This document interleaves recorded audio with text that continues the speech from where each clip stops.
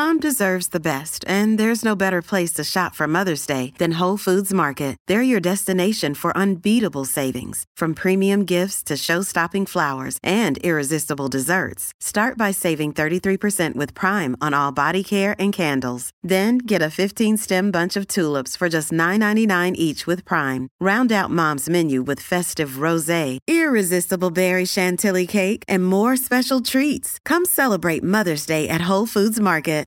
Hello, Mom and Dad are fighting listeners. We wanted to bring you a special bonus episode this weekend from The Waves, Slate's podcast on gender and feminism.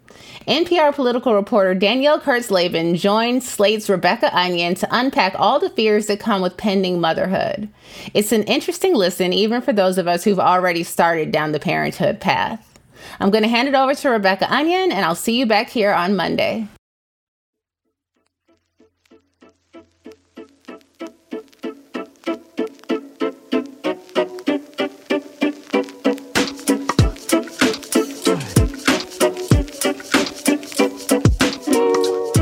Welcome to The Waves, Slate's podcast about gender, feminism, and fretting over impending matrescence. Every episode, you get a new pair of feminists to talk about the thing we can't get off our minds. Today, you've got me, Rebecca Onion, a senior editor at Slate. So my daughter just had her 6th birthday, and I was thinking about how before I became a mother, I thought about it for about 5 years before going ahead and deciding to do it. And so in the course of that, I had a lot of conversations about it with friends who were parents, friends who weren't. I made a lot of Google documents. I wrote about my fears of around division of labor for Slate.com and other places. I made pro and con lists. I tried to talk to my husband about many, many possibilities, which he was mystified by, frankly. One time I remember I was talking to a friend who turned out to be the first one in our friend group to have kids. A totally lovely woman, a great mom, whose son also kept me up all night at one tightly packed house party, super overstimulated, crying about wanting iPad at like 2 a.m. He is now a preteen and he's absolutely wonderful. Anyway, I ranted to this friend about all the things that I love doing that I worried becoming a mom would take away from me. At that time, those things were like rock climbing, a lot of yoga, reading, watching very bloody TV that was not child-friendly in any way, shape, or form. And my sweet friend looked at me after I made this rant with her sweet eyes and said, "You may lose all those things, but what about all the things you'll gain?" I remember at the time I thought, I think that's profound, but I can't quite realize it. The vibe of that moment came back to me when I read NPR political reporter Danielle Kurtzleben's recent Substack entry, "A Professional Lady Correspondent Stares Down Motherhood." I'm so glad to have Danielle here to talk through all the worries she's having about becoming a mom, what she describes so comprehensively and gorgeously in this edition of her newsletter. And when we return, we'll get right into it.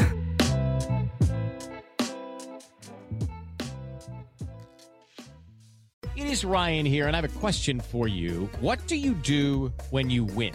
Like, are you a fist pumper, a woohooer, a hand clapper, a high fiver? I kind of like the high five, but if you want to hone in on those winning moves, check out Chumba Casino. At ChumbaCasino.com, choose from hundreds of social casino-style games for your chance to redeem serious cash prizes. There are new game releases weekly, plus free daily bonuses. So don't wait. Start having the most fun ever at ChumbaCasino.com. No purchase necessary. VGW. Void where prohibited by law. See terms and conditions. 18+. Talking about money can be so hard, especially when the person you're talking to is still learning how to do long division. That's why Million Bazillion, a Webby-winning podcast from Marketplace, is here to help. I'm Bridget, and with my fellow co-host Ryan, we help teach your little ones about complex topics like bankruptcy, climate change, and why there's so much gold at Fort Knox, and so much more. Listen to Million Bazillion wherever you get your podcasts. Hey Waves listeners, if you're loving the show and you want to hear more, please subscribe to our feed. New episodes come out every Thursday morning. And while you're there, you can check out our other episodes too. Recently, we've been talking about why yoga is so expensive, a topic dear to my heart, if men should be writing women characters, and menopause. Danielle Kurtzleben, welcome to The Waves. Thank you.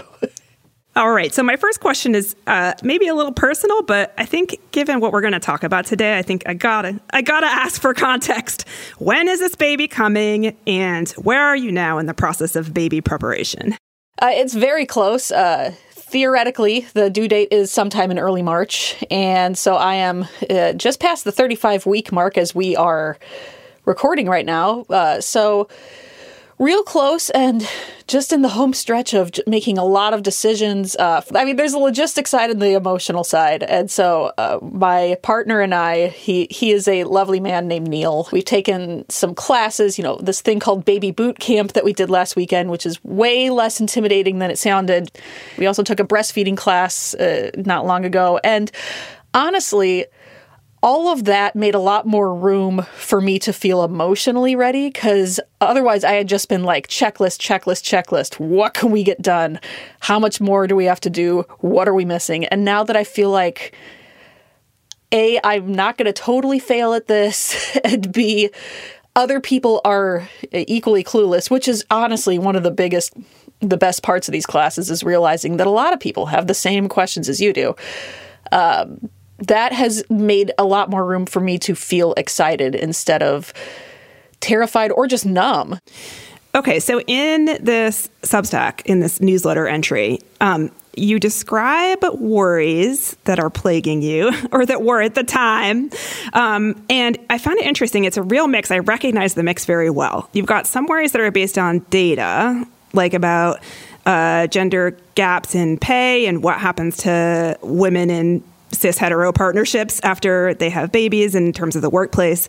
And then you have some that feel like they're more based on vibes, like just sort of stuff you hear from parents of under fives about what it's like, which is to me is the equivalent of like that night that my friend's toddler screamed all night that probably put me off of having a child for 2 extra years. Which of these kinds of like pieces of evidence that you're using to sort of construct what you're imagining life might be like causes you more stress, or how does the different kinds of evidence impact you differently? I think I would say both, but the more I think about it, I wonder if the data side impacts me more, because just a bit of background, a lot of my career in journalism was in economics and business, and I covered a lot of gender wage gap, all sorts of wage gaps, quite honestly, gender, racial, et cetera, in workplaces, but just the way that different people get treated in different workplaces and different industries, different sectors, all of that. And then as a political reporter, I've reported quite a bit on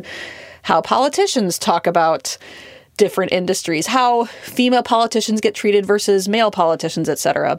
So I feel like I have been marinating in, the world is a profoundly sexist, unfair place throughout my career, as well as my childhood, which we can get into later. And there's so much there. And so I think with that as a very firm foundation of knowledge for me, looking at having a kid, it just really freaked me out, because one thing we do know about the gender wage gap is that it is heavily built on motherhood. It is heavily caused by motherhood, I should say. And so I just thought to myself, wow, having a kid really holds women back. And I mean, you've been in plenty of workplaces, I imagine. I have, and I've seen plenty of workplaces that do not intend to be sexist, but are. And we know that in a lot of places, however well-intentioned, women are promoted based on what they've done in the past. Men are promoted more based on their potential, or at the very least, it seems like their potential is more readily seen by others, including higher-ups.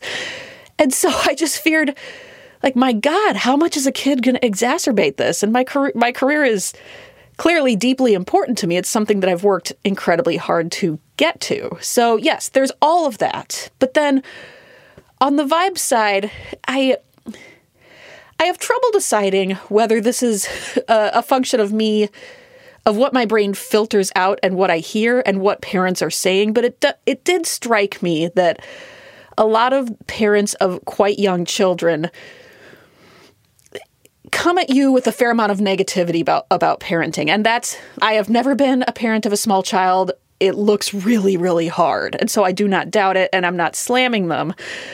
But it's something that you don't hear in any other area of life. With a kid, yes, you get congratulations, but you also get, oh, you're never going to sleep. A lot of that just really made me wonder, like, oh, God, how am I cut out for this?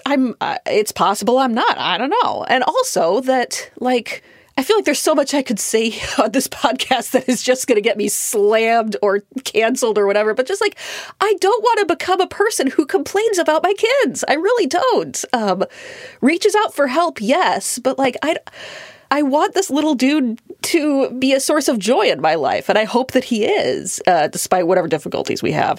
You know, especially in the post-pandemic or whatever, the pandemic, the ongoing pandemic situation that we're in, there has been like an exacerbation of this sort of negativity. Deciding whether or not to have a kid in the middle of that, like, it seems like a whole new level. Because, I mean, way back, as far back as 2013 or 14, my ex-colleague, Ruth Graham, who used to write for us at Slate, wrote a piece that was basically like, I'm tired of like reading negativity online from parents. Like, it makes me never want to have a child. And then, you know, she went ahead and had a child and, you know, whatever, has all the like sort of mixed experiences, mostly joyful. But so that was the situation already back then. And then during the pandemic, the negativity has had like an added urgency and like a political urgency to it, like a feeling like not like idle complaining, but more like we have to figure out new ways to convey how overworked we are and overextended. And I think that has brought the discourse around it to a new height. This is not merely me saying like, God, parents complain too much, because if there's one thing the pandemic, like, as if we, all of us didn't already know it, made it very clear that, no, it's not just there's a lot of negativity around parenting, which you may or may not disagree with, but wow, are we not terribly supportive of parents as a society, particularly moms? There's a lot to worry about, you know? Another point I feel like is really hard to realize until you're actually doing it is that there are things that people complain about constantly that don't happen. And then the person that they don't happen to just doesn't say. Like I feel like I'm going to curse myself by saying this, but, you know, we just have never really had a lot of sleep issues. And I don't say that, though. You know what I mean? No one wants to be the person who says that, because then you're like the mom who says, wow, it's just surprising to me how many vegetables my child likes. Like, negativity around parenting is much more like common currency, I feel like, than like the kind of blissed out, like maybe online with like influencers or something. That's like the sort of blissed out attitude is like more common. But like in day-to-day life, when you're talking to other parents, negativity is like much more the vibe. But I wanted to know whether there have been other experiences in your life, because I think about it and I'm like, your life is going to change no matter what. Like, you know, whether or not you decide to have a child, like someone might get sick, or like someone might get in an accident, or your parent might, you know, whatever. Things change in like ways that aren't always predictable and whatever. And I think part of the thing about being like a mid-30s person, which I was when I was having this like experience, is you think to yourself, well, if I don't have a child, things will just continue on hunky-dory. And like, I'll continue to, you know, have this great group of friends that I go see movies with and go on vacation, and I'll just do that until like the end of my career, and then I'll retire or whatever. But, you know, aging changes people and things change, and, you know, the world changes no matter what. But if you have the privilege to have the choice about becoming a parent, it's a huge change, the choice for which you have made. And so I wonder whether there's other sort of like areas of your life where you've sort of like experienced this worry, or whether this is this sort of pre-birth worry is particular to parenting. I have done this with other life choices, but to a much smaller degree. This is probably going to be revealing of all sorts of my weird psychological peccadillos, more than revealing about motherhood in general. So I got married in late 2021. So we got married and quite quickly got pregnant, which, look, total blessing. I totally recognize that.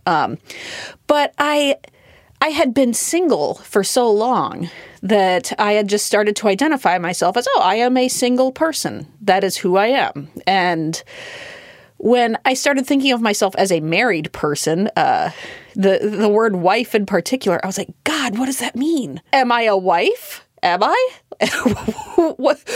How will that change me? And like, there, logically, like, yes, you can do it however the hell you want. It's fine. And it did cause me to think a lot about, wow, how much does this person impact my life? How much, in good ways, like I travel more now than I used to, but also I listen to some music that he likes. And I definitely am very resistant to the idea of, oh, am I doing this because a man got me to do it? Am I doing this because, like, under the influence of someone else?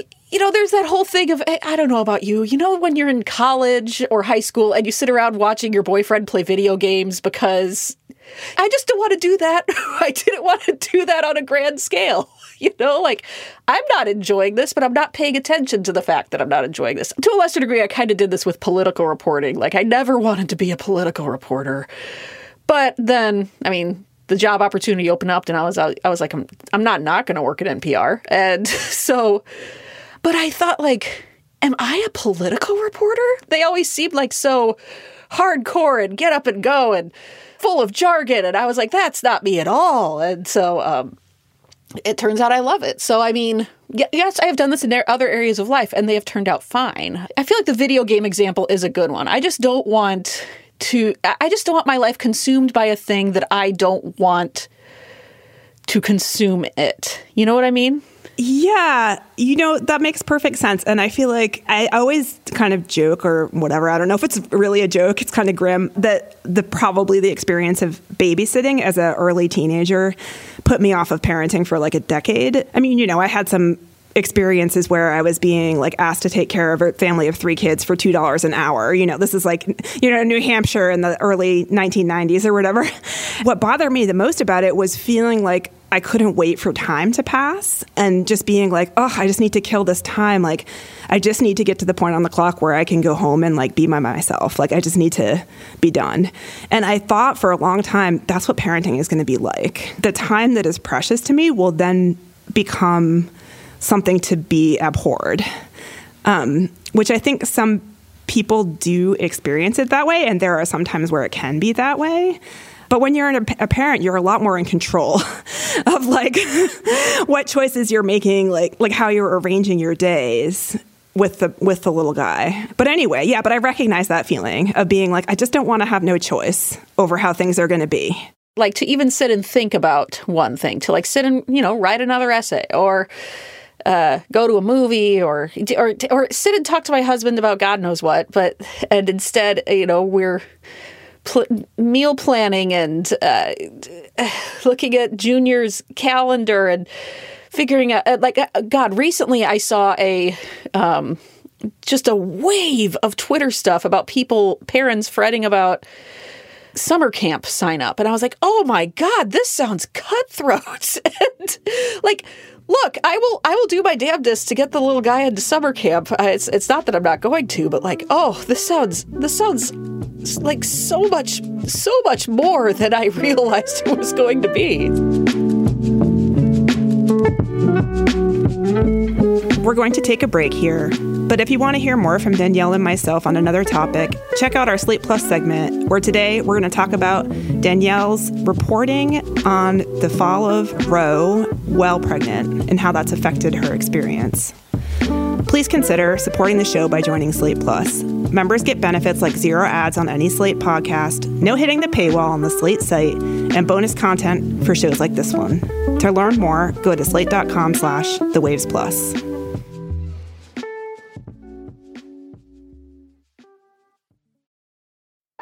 All over the country, we need to improve reading in Wisconsin. Schools are changing the way they teach reading. I'm calling for a renewed focus on literacy. We have gotten this wrong in New York and all across the nation. And it's happening because of a podcast. I think your podcast has changed my life. And I'm going to share this podcast with everyone I meet.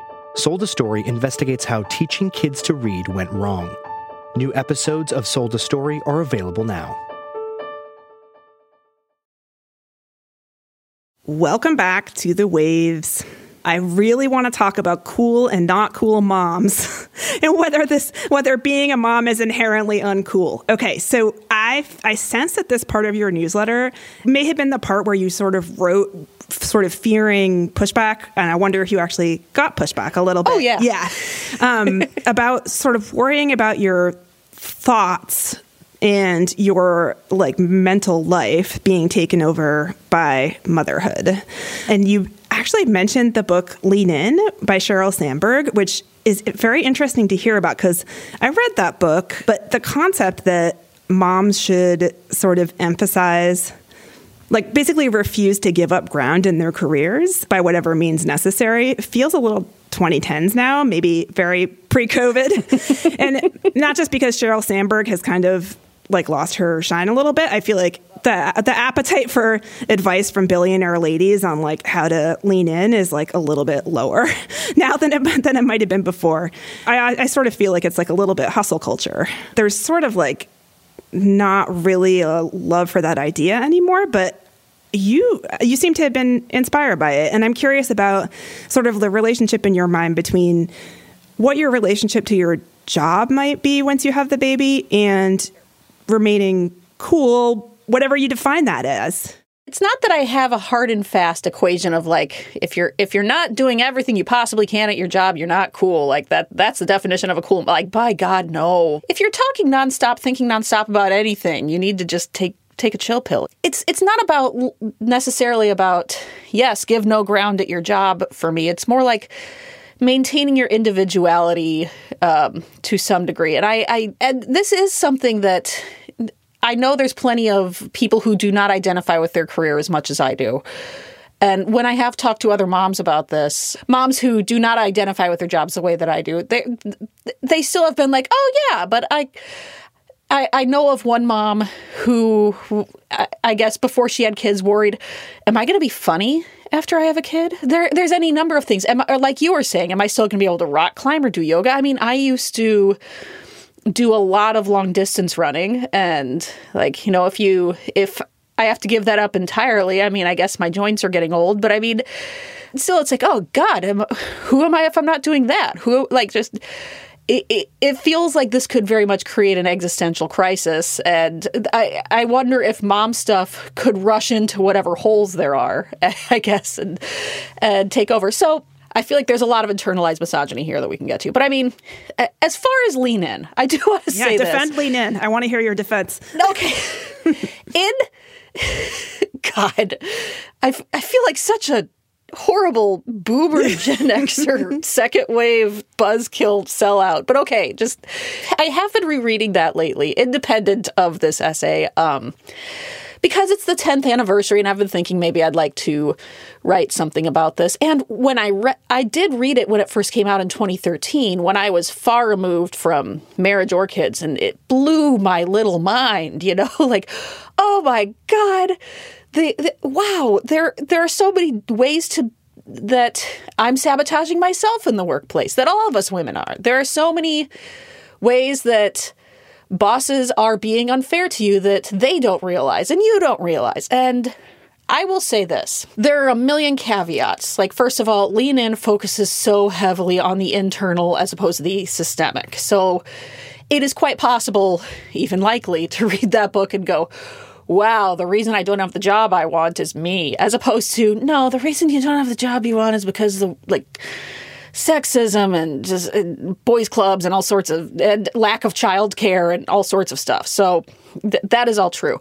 I do think it is very easy to discount that book at this point when so many of the lessons of it really are kind of in the water. Yes, sit at the table. Yes, maybe stop apologizing so much. These are things that I sense that younger women now understand maybe more innately than I did when I was younger, that it is fine to be a little more assertive, that yes, you can negotiate, you can ask for what you want, and also especially get an equal partner, because that seems so just fundamental. If you're a partnered mom, and you don't have to be, but I mean, if you have good help, then by God, of course, stuff is easier. So I think that those things are just so fundamental to how a lot of working women think now. That, yeah, I mean, look, the book has a million problems. It ignores class, it ignores race, it ignores a lot. Like, trust me, I am not saying this is the best book in the world, but there's still so many things in it that still bear out today. What I've sort of found a little bit thinking back on Lean In 10 years out is like, I'm like, what if you just don't want to work that much? What if you want, instead of your like mind to be 70% occupied by work, your mind to be 50% occupied by work and still be able to have like a happy financial life, basically. Like, I feel like the Lean In mode of operation, what I worry about a little bit is that kind of your mind can be bright and vivid post-maternity in various ways. But if you don't want to have to apply all of that to your work, I don't know. I don't know. How will you feel if you wake up in 2 years and think to yourself, yeah, I don't want to work that much? I'll be surprised, but yeah, look, I know. But I'll be, I mean, look, we're getting kind of to the crux of it, because the question is whether you, I, whoever has the choice of having the mental balance that they want. To an extent, clearly, you, no one's going to ignore their child entirely. That is certainly not what They won't let you. They won't right. let Well, you. of course, exactly. Yeah. But we have never lived in a world where it has been the norm or even terribly acceptable. Like, it's still considered groundbreaking for the man to be the primary parent, right? And so you hear from all these moms who say that, of course, I'm defaulting here to heterosexual relationships, I realize, but moms who say that the daycare, the school calls them for everything as opposed to the dad. Classic like problem. That. Yeah. Yes, of course it is. And it sucks. It really sucks. And as long as we live in that world, that strikes me as a sort of shorthand for women are expected, understood, to take on more of the parenting load, to have more of their brains and lives occupied by parenting. And so, yes, if I wake up a couple years after having the little dude and I'm like, I just want a mom more. Okay. But the fact that this has been imposed, that the brunt of this has been imposed on women so long, leads me to think that it is not necessarily a biological imperative that women are taking on the majority of parenting. It's that some choose it, and that is great, and that is wonderful. And some also just have it kind of pushed on them. And I have seen it. We've all seen it. And it may be true of many of our moms and grandmothers, for example. And it's just something that I want to resist unless I really want it. But you know what? It also goes back to the question of like, whether it's data that's making you afraid or vibes or your own actual situation. Do you know? Because it sounds like your partner's good. Oh, yeah. He's great. Yeah. You hope you picked one who will like help you figure out how to have what you want or be happy. I've thought about how I grew up a lot as a part of this conversation, because I grew up on a farm in the middle of nowhere in Iowa, right? And it was a place where it was abundantly clear that the world revolved around men, right? Like, I didn't know a single woman who was running a farm. It was all men, and then like farmers' wives who just did work, but kind of quietly helped things run. It meant that the local economies revolved around men. It meant that households revolved around men. Women worked. Women actually got the health insurance for their families and kept things afloat. But the very land was structured around men's work. The towns were. And also, like, relatively conservative area, the pastors were mostly men. Women were often, not exclusively, but often, nurses and teachers and all of that. And it clearly made me very sensitive to the fact that there are certain things that men just kind of default to getting to be important, and to like what they want to do is kind of what goes. And I want to be clear, my dad is a lovely, fair thinking man who raised 3 very feminist daughters. So, but I just think that I've talked to my sisters a lot about this as well. It is a way of growing up. When you grow up in a pretty man-centric place, it makes you really understand and really see it when the rest of the world does that. And the flip side, and I should acknowledge this here, is that I fully understand that this also may mean I have a lot of internalized misogyny about women's work, about momming, about is it inherently silly or unimportant to talk about your kids? Like, intellectually, I know it's not, but I'm positive I have some mental hurdles to get over on that, and I'm not sure how exactly I'll do it. I really wanted to talk to you about this because I used to study like the history of childhood studies as an academic. And then after I became a parent, I started occasionally writing, usually for Slate, about different things that arose in my child's and my life and kind of like, you know, delving into it sociologically, psychologically, developmentally, historically, and sort of just finding ways to be fascinated. And I hope that happens to you. Like, I think the kinds of conversations that you overhear or participate in, well, I will say also, they're still sometimes boring when you're a parent, like, don't get me wrong. But I think that those conversations and the conversations you overhear before you're a parent about parenting and about children are like pretty superficial usually, or like pretty logistical, like kind of day to day. And then underneath it, there's this whole kind of weird world about like developing brains. And if you're interested in politics, like, you know, there's things that you could start reporting on that you might find stuff that's intellectually interesting about childhood that you don't know about now. That's my moment of cheer for you. I think you're right. I, first of all, have had to like sit and have the very simple thought of like, there's a reason people do this. There's not mass delusion, Danielle. So people enjoy this. It's fine. Calm down. And a thing that I said in my essay also is that especially older parents of grown or near grown kids just are the biggest cheerleaders. Like, there are some older reporters at NPR who I told them, and they're like, oh God, we're so happy for you. It's the one thing in life that isn't overhyped. And like, when I need a boost, they're the ones who I talk to. But no, I mean, I think it's again, I feel like I feel like a little bit of a broken record, but there's so much here that's about choice, right? Like, what do I get to pick what I think about or not? You know, I am positive that watching someone learn how to read will be fascinating and joyful and just so proud and wonder, so many feelings. Like, I'm positive that will be a thing. I fully understand that there are people who are naturally drawn to and more interested in kids and are better with kids than I am because I'm awkward and weird, and like I get that entirely. And part of it is, it really is like, also, I'm going to have to get over myself a little bit. I do understand this, but I just don't know.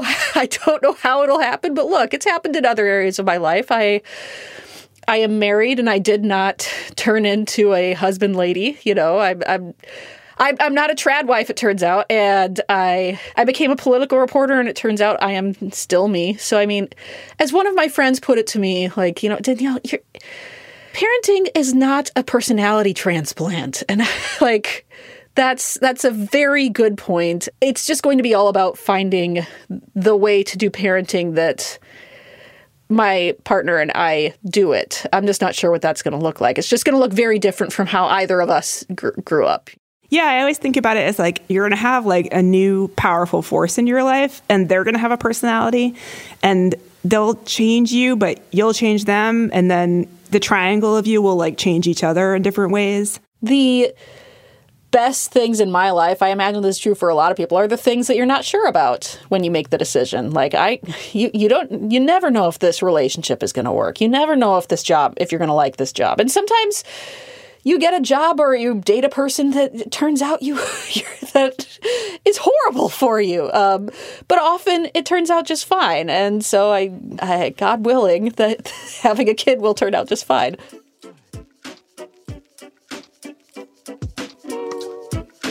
Danielle, thank you so much for coming on the show and being willing to speak so openly about your fears and worries. And I feel like everything's going to be great for you. Thank you for having me. Thank you for reassuring me. I really appreciate it. That's our show this week. The Waves is produced by Shana Roth. Daisy Rosario is senior supervising producer. Alicia Montgomery is vice president of audio. We'd love to hear from you. Email us at thewaves@slate.com. And The Waves will be back next week. Different host, different topic, same time and place.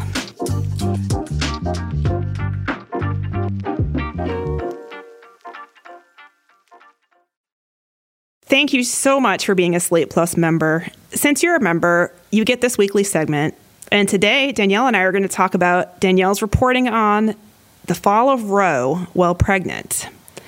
Danielle, let's start with a summary of the reporting that you did. You initially were going to go to Ukraine and report on the war. Is that right? Yeah, I had volunteered because that's just how going to Ukraine was working at NPR right at the start. Just, oh God, who's covering this? Whoever can, and is willing, then by God, get out there. So I put up my hand, and then when I realized I was pregnant, it was sort of two things happened at once, because Roe fell, if I'm getting the timing right, Roe fell just before I found out I was pregnant. So first of all, Roe had happened, and I thought well, I'm definitely reporting on this, but I can do both. I can do everything.